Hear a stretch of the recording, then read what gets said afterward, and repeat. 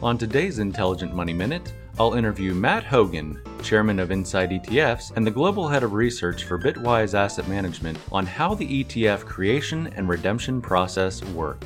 Welcome to Intelligent Money Minute, a mercifully short podcast that may save you time and money. Your host, Hans Blake, is a CFA charter holder and CPA who has spent his entire career helping people minimize financial stress to maximize their lives. After managing $350 million and working with high net worth individuals around the world, he founded Intelligent Investing. Time is money, so invest in every minute. Here is your host, Hans Blake. Welcome back, Matt, to another episode of Intelligent Money Minute. We're so glad you could join us, and we're so glad you could share your insights with our intelligent investors. Thank you. Thrilled to be here. So, Matt, I have a question for you on the ETF creation and redemption process. If you Google ETF creation and redemption process, you might get really confused because it's different than you and I just thinking about going and selling a stock or buying a stock. So could you kind of just talk in layman's terms about the ETF creation and redemption process? Yeah, absolutely. Great question. I'll first say at the top level that you don't need to understand how this works to buy or sell ETFs, right? It's kind of like if you ask me how Wi-Fi works, I have no idea, but I still get on my computer and go on the internet. And that's true with the creation redemption process. The creation redemption process is how ETFs function, but you know that they function well. They've tracked their indexes well for 20 years. You can buy shares in the S&P 500 through an ETF at a penny-wide spread. So you don't need to know, but if you want to know, if you're the kind of engineering mind that wants to know how it works, I think I can explain it.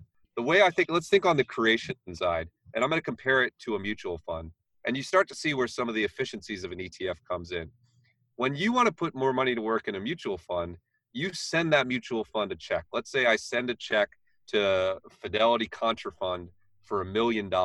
At the end of the day, Contra Fund has to figure out how many shares that's worth, send me my shares. The next day they come in and they have a bunch of analysts that want to invest in particular stocks, and they have to take my $1 million and decide they're going to buy X shares of Tesla and X shares of GE and X shares of IBM, and they put it to work, and that's how money gets into a mutual fund. The way new shares of an ETF are created is different. The way it works is an ETF at the end of the day will publish the list of all the securities they want to own.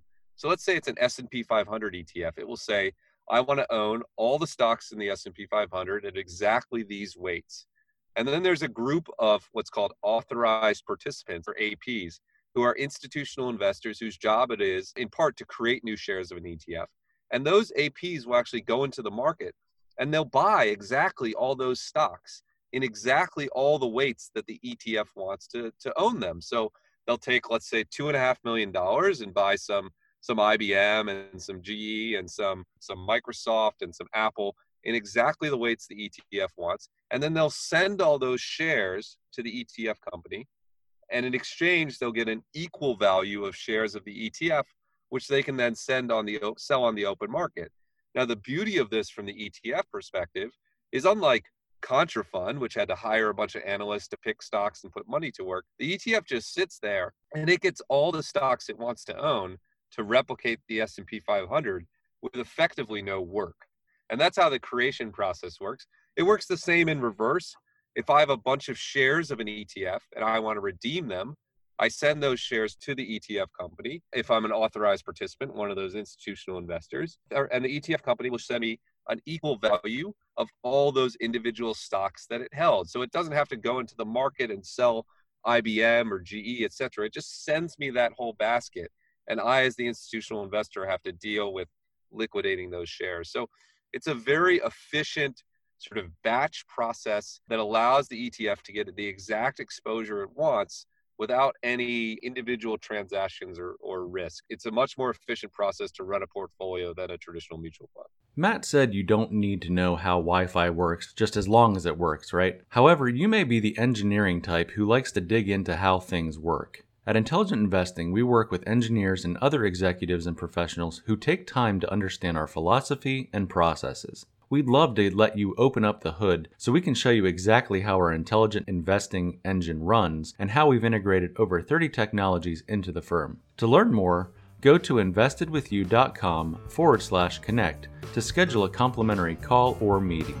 If you'd like to become a client or learn more about intelligent investing, please call 864-679-0500 or visit investedwithyou.com. Remember, time is money, so invest in every minute. Thanks for listening. This podcast is for informational purposes only and is not intended to provide and should not be relied on for tax, legal, or accounting advice. Copyright 2020, all rights reserved.